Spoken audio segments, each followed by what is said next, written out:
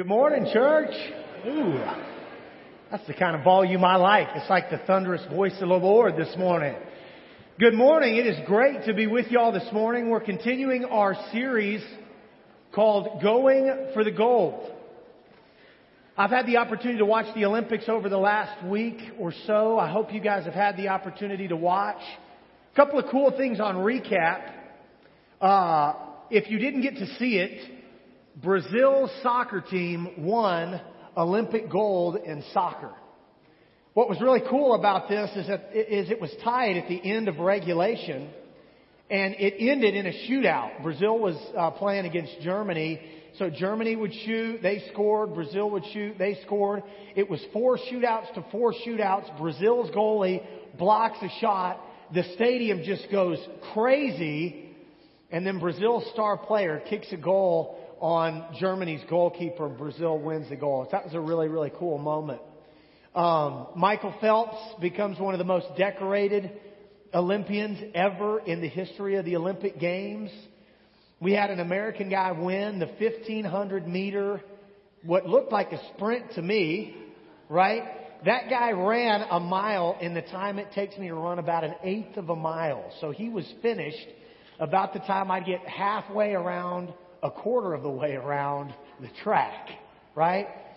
One guy who, Mo Farah of Great Britain, ran the 10,000 meter race, won gold, fell in the middle of the race, comes back to win. He also wins the 5,000 meter race, which is 3.1 miles. And he ran 3.1 miles in about the time it takes me to run one. It was about 13 minutes. Do I have any other 13-minute milers in the audience this morning? Come on. There's no shame in that. All hands all across the auditorium go up. God bless you guys. Okay? And you will be blessed. All right? We're spending our time doing other things than running really, really fast. But the Olympics really changes the guys who are competing. I can't imagine, and I'm sure anything is possible, but I can't imagine getting fit enough to really compete in races at that level. But the guys who really get caught up in that desire to really run the race and to run to win, to really go for the gold, those individuals are transformed. Anybody who shows up and competes at that level has been changed. You see, these are guys who, when they set out to win the gold, to really go for the gold, they do what's required to be transformed into a champion. The writer of Hebrews has been talking to his audience about that very thing. He wants to turn Christians into champions for Jesus Christ. In Hebrews chapter 12, he actually uses some of the language of running a race, and the New Testament does that with frequency. The writer of Hebrews, initially in Hebrews chapter 12, encourages us to look back on some of the heroes of our faith and draw some inspiration from them. He says they're surrounding us like a great cloud of witnesses, and he describes our life almost as though we're participating in a race in a stadium with everything on the line. He encourages us to run that race with perspiration, to really put in the sweat equity required to win. He also admonishes us to be determined, to keep our eyes fixed on the Lord Jesus Christ, the author and finisher of our faith, and to stay determined to emulate the life of Jesus Christ in this race that we're running to win. And today we're going to end our series on transformation. And for the preacher in Hebrews to really communicate this point to his audience, he says a few very significant things that I want to give to you. 3, in fact, that should be and will be, I believe, very transformational in your life. So if you turn to Hebrews chapter 12, I'm going to pick up the text starting in verse 4.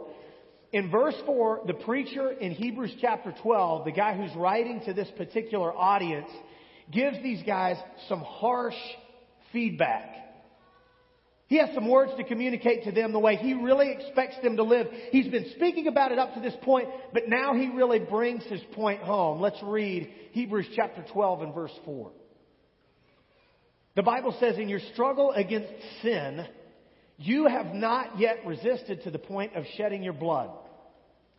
And have you completely forgotten the word of encouragement that addresses you as a father addresses his son?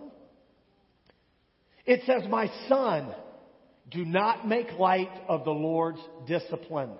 And don't lose heart when he rebukes you, because the Lord disciplines the one he loves. And he chastens everyone he accepts as a son. The first thing this preacher hopes his audience understands is that he wants them to get tough. Everybody say, get tough.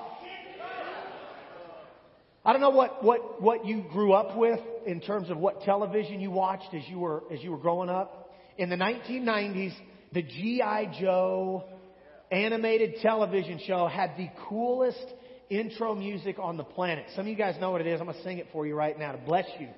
Got to get tough. Go Joe. Got to get tough. Yes! One guy up here at the front's excited about that. Y'all are party poopers. I had this vision of just everybody, go Joe. So G.I. Joes had to be tough, man, because these guys were really fighting in a war. And there was a very real enemy who was trying to completely destroy everything that they stood for. But the writer of Hebrews admonishes his audience that the war is real and the race is factual. And that they need to be tough to go for the gold. When I think of toughness in the Scriptures, I think of the Apostle Paul. In 2 Corinthians in chapter 11, the Apostle Paul is talking about some of the things that he's endured as a result of his faith and testimony for the Lord Jesus Christ. I want to pick up the text in 2 Corinthians 11:24. He would say this, 5 times I received from the Jews the 40 lashes minus 1. 3 times I was beaten with rods. Once I was pelted with stones. 3 times I was shipwrecked. I spent a night and a day in the open sea. I've been consistently on the move. I've been in danger from rivers, in danger from bandits. I've been in danger from my fellow Jews, in danger from Gentiles, in danger from the city, in danger in the country, in danger at sea, and in danger from false believers. The Apostle Paul was a Christian that knew what toughness was all about. But this particular scriptural illustration isn't exactly a perfect fit for our text in Hebrews this morning. You see, the writer of Hebrews is really not specifically talking about getting tough so you can resist the social pressure you're going to face when you take a stand for Jesus Christ. He's not necessarily talking about getting tough for the slander or the ostracism or even the persecution you're going to face for keeping fast to your testimony of Jesus Christ. What the writer of Hebrews 12:4 is saying is you just need to learn to get tough in your ability to resist sin. He's saying you guys aren't even to the point spiritually where you can resist sin if it would require the shedding of your blood. The writer of Hebrews understands that for his audience, these guys have to toughen up to the point of being able to resist sin, even if it costs the shedding of some blood, to get them to black belt level spirituality, which is to be tough enough to maintain the integrity of your testimony for Jesus Christ, even in the face of social pressure and persecution like the Apostle Paul was capable of doing. But before we get to that place, church, we've got to be able to resist the sinfulness that is within us, even if it costs some shedding of blood. I think there's some sensitivity here on the part of the writer. I think he understands the difficulty involved in battling with that compulsion sometimes we have to sin. But if you're going to run the race to win and really get the gold, you got to get tough. Our text then moves on to say, not only do you need to learn how to be tough in resisting sin, you need to be tough in how you face hardships. For our author this morning in Hebrews chapter 12, the saying is true: in Christ, no pain, no gain. In the Lord Jesus Christ, no pain, no gain. The writer of Hebrews is actually citing Proverbs chapter 3, verses 11 and 12 here, almost verbatim in Hebrews 12. The Bible says, "My son, do not despise the Lord's discipline, and do not resent His rebuke, because the Lord disciplines those He loves. As a father, the son He delights in." C.S. Lewis wrote a book called The Problem of Pain. In it, he tries to address the very real struggle we face in dealing with painful situations in our lives. He says that God whispers in our pleasures, speaks in our conscience, but shouts in the midst of our pain. Pain seems to be God's megaphone for rousing a deaf world. And that's absolutely how we need to approach difficulties and struggles and trials. But I want to communicate to you something that's very clear. That this metaphor can be taken too far. It is never God's will for sin to occur in your life. And if the pain and the trial and the struggle you're facing is a result of some sort of sexual abuse, or infidelity, or adultery, or divorce, or drug addiction, or alcoholism, those things are not God's will. He is not standing in the thrones of heaven assigning you painful addictions and painful experiences simply to grow and develop you. Now, is it absolutely true that God is going to use every single painful experience you go through for your gain? Let me hear you, church. Absolutely it is. That's a quote I love from Celebrate Recovery, is that we serve a God who is so full of grace and love, He is never going to waste any hurt you've ever experienced. God's going to use it all for your gain somehow. What we're talking about specifically here are times where you've stood strong in your faith and resisted sin and experienced persecution or social pressure as a result. In those moments, God's working in that social pressure and persecution to grow you and develop you and bring gain to your level of spiritual development. And that's God's intent in the midst of that struggle and trial. So our preacher initially has some pretty harsh feedback for his audience. Look, guys, you got to get tough. In your struggle against sin, you need to resist. You need to toughen up. And in how you approach tragedy and hardship and tribulation, you need to see that as God doing a work in you, even in the midst of your pain. And from this point in the text, our preacher moves into a helpful formula. A helpful formula. Let me pick up Hebrews chapter 12 and verse 7. The Bible says this: "Endure hardships then as discipline." God is treating you as His children. For what children are not disciplined by their father? If you're not disciplined, and everyone undergoes discipline, then you are not legitimate, not the true sons and daughters at all. Moreover, we all had human fathers who disciplined us, and we respected them for it. How much more should we submit to the Father of spirits and live? Now, I wrote this down. I wanted to do something real cool for you guys this morning. Buckle up. Are you ready? Just say amen. Amen. 2 people are ready. All right. I wrote this down in longhand formula form to help you remember it. This is worth writing down. This is worth the price of admission today, whatever it cost you to get here, baby. Okay? Here's what the writer of Hebrews is saying in terms of his helpful formula.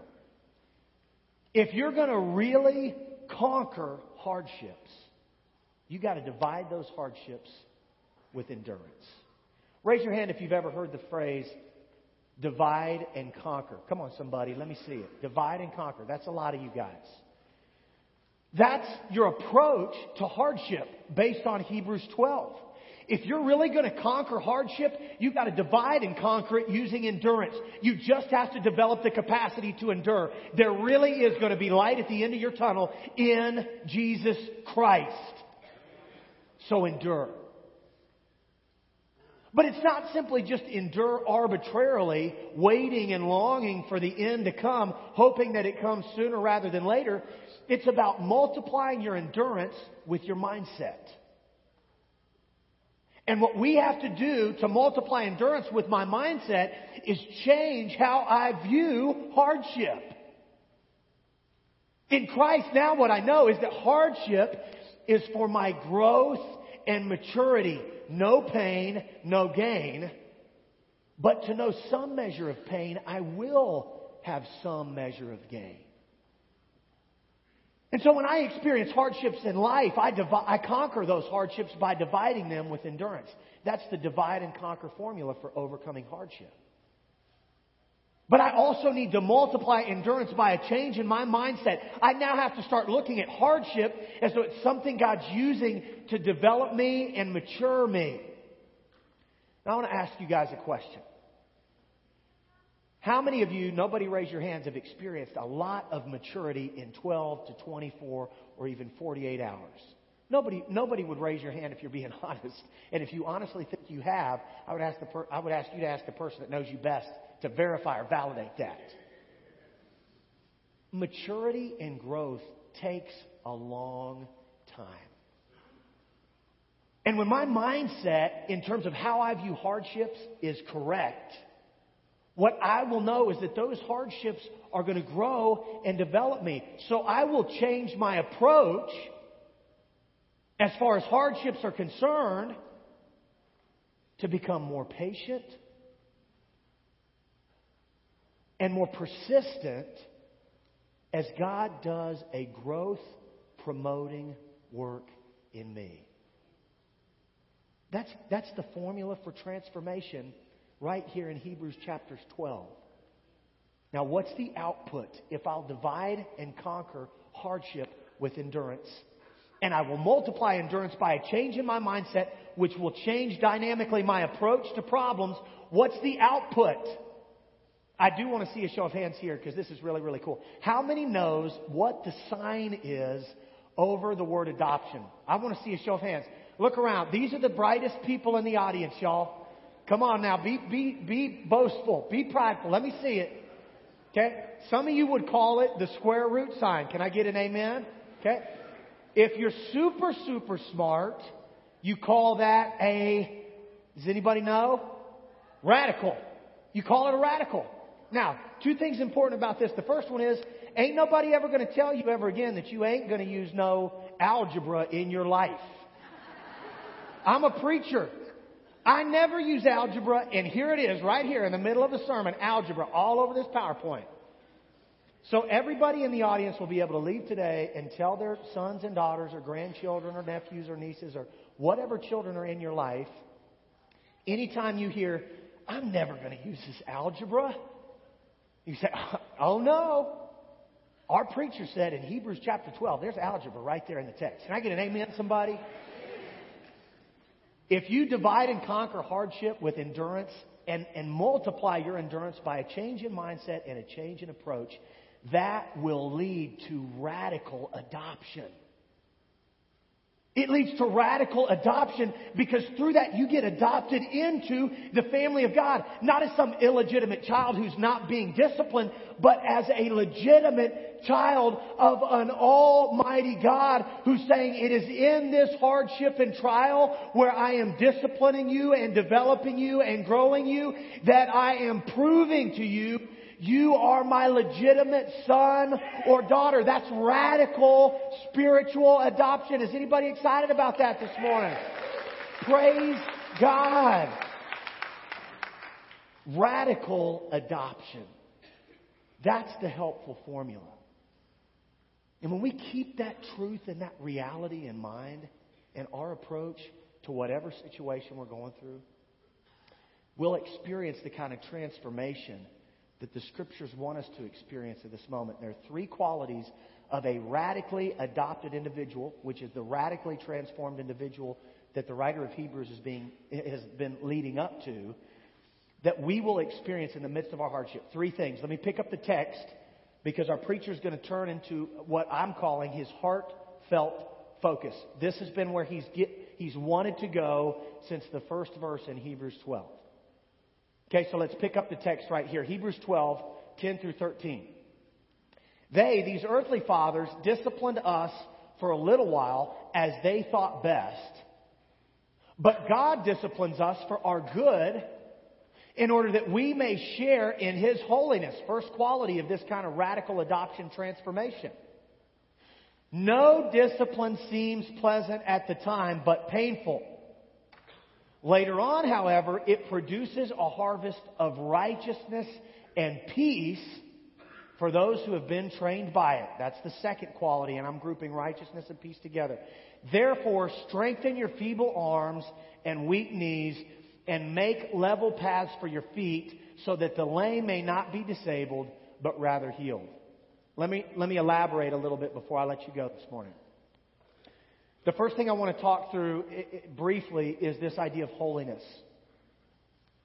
Now, what our author this morning has been doing is he's been comparing earthly fathers to heavenly fathers.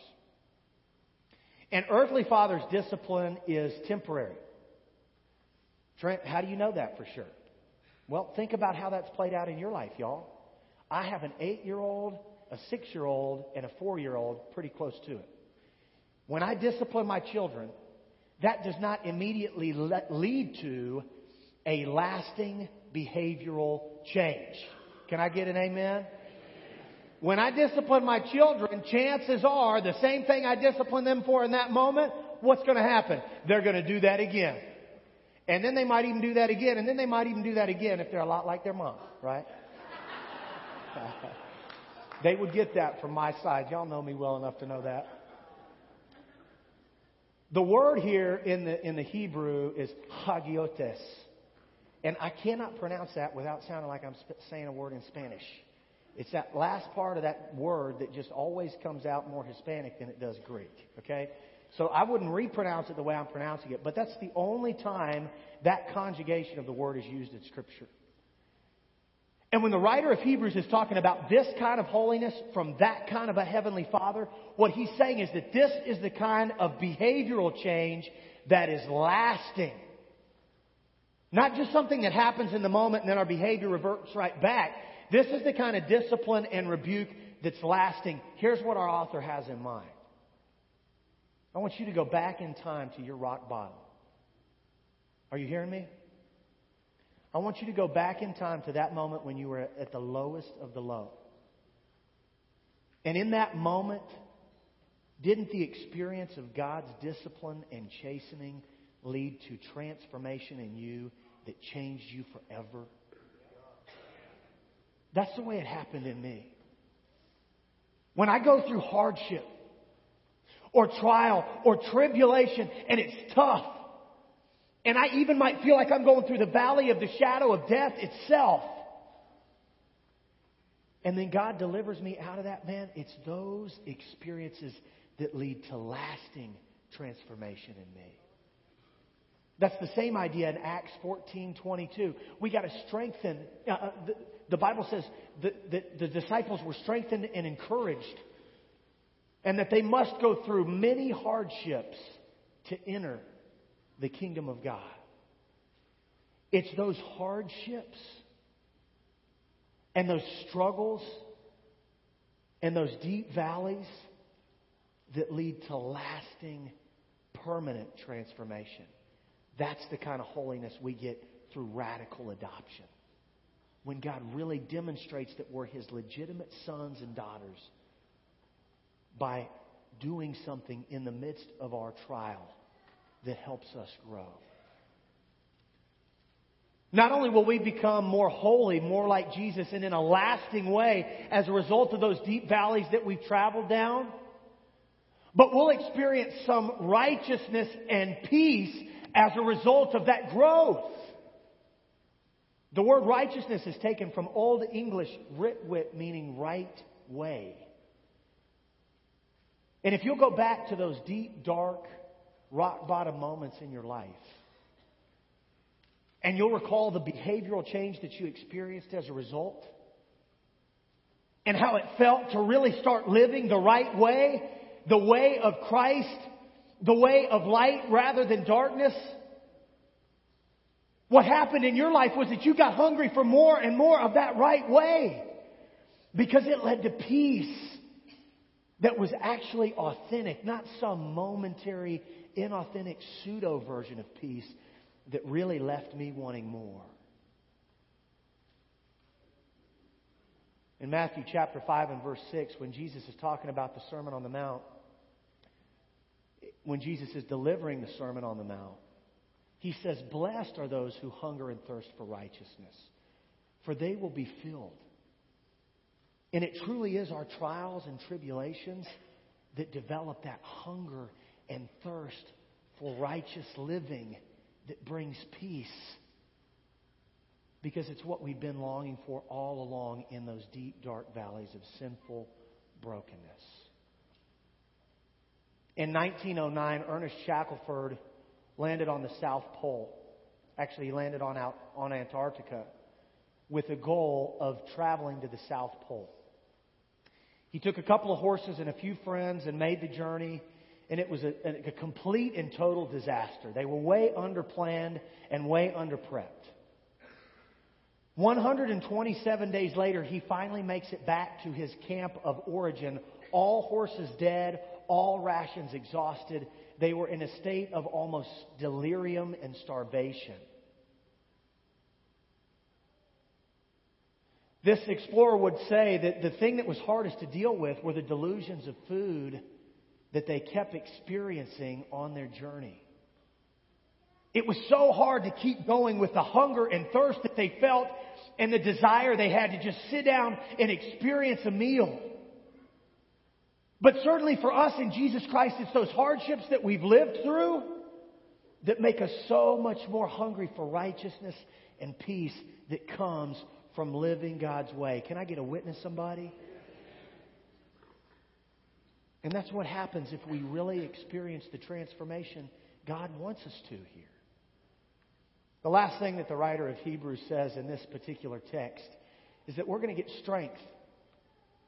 Now, here's where it kind of gets weird, because the way that he says this, it's him saying, you get your strength. You do something. You put your effort into this. You strengthen your feeble arms and weak knees, and you level your paths. You make it happen. And he's kind of being so pastoral and encouraging here. This change in tone is hard to get. And I don't know what commentary I got this from. I was going to try to cite it, but I looked at a couple and couldn't find it again. So then I thought, well, maybe I'm the one who came up with this application of Hebrews 13:13 right here.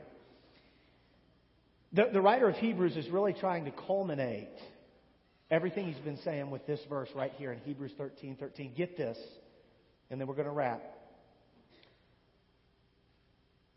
In Hebrews chapter 13 and 13, the writer of Hebrews indicates that Jesus had to go outside the camp and bear disgrace. Now, how in the world is that an application to the strength we need to find in Jesus Christ? But think about the strength of Jesus Christ himself. Think about the origin of the strength of Jesus Christ and where that strength came from. It came from God the Father. And the way God the Father imparted strength unto Jesus Christ was by His surrender. God, you're calling me to go minister to this group and there could be persecution? I surrender. God, you're calling me to go into this city and they could throw me in jail or try to kill me or press false charges against me? I surrender.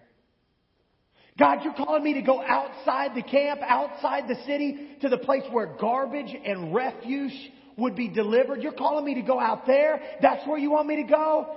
If that's where you want me to go, God, Jesus would say, I surrender. God, you're calling me to the cross of Calvary?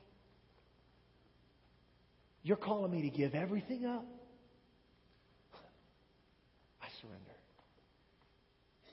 That's what's so significant about the way Hebrews 13:13 describes our Lord Jesus Christ. He went outside the camp and He bore disgrace. And in that moment, He was strong because He was totally surrendered to God.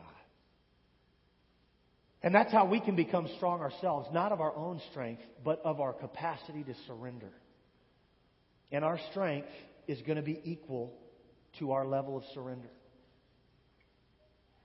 And if we're really going to be transformed radically by God's power and become adopted as sons, and we're going to get lasting holiness and a hunger for righteousness and peace that God continually fills, then we got to constantly live in a state of surrender where God can steadily fill us with His strength.